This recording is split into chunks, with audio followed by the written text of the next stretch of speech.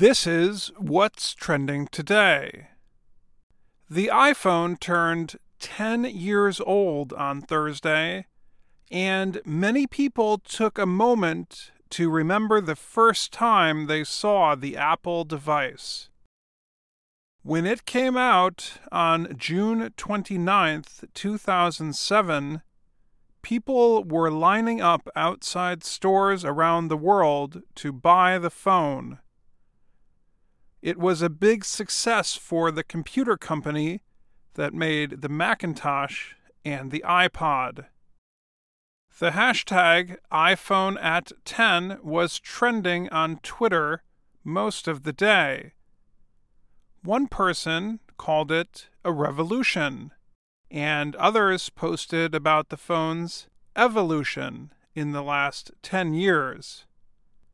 Massive is the word CNN used to describe the businesses that grew up around the phone's popularity.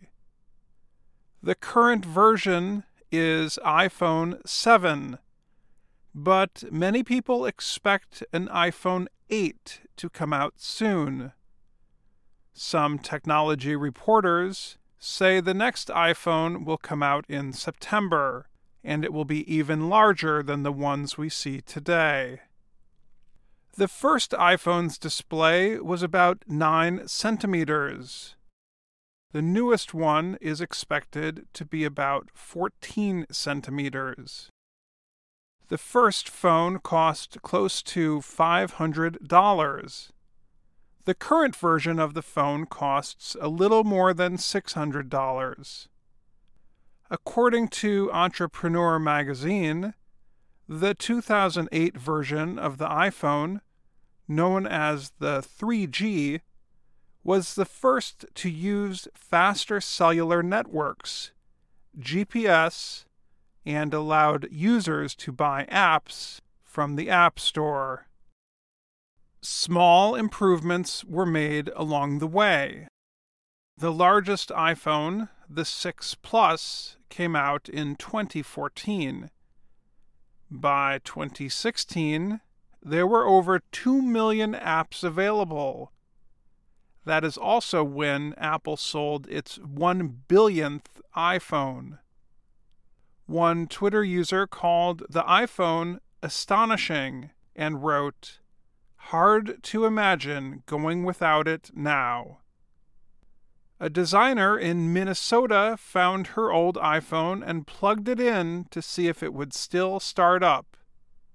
"It still boots," she wrote. While many people said the iPhone made their lives easier, others were happy to point out its flaws. Autocorrect is supposed to fix typing mistakes when you write messages on your phone. Many people say it still has problems even 10 years later. Others complained about the phone's battery, memory, and charger. Even the London, England Fire Brigade wrote, "Don't use cheap, dodgy chargers. You could have a nasty surprise." And that's what's trending today. I'm Dan Friedel.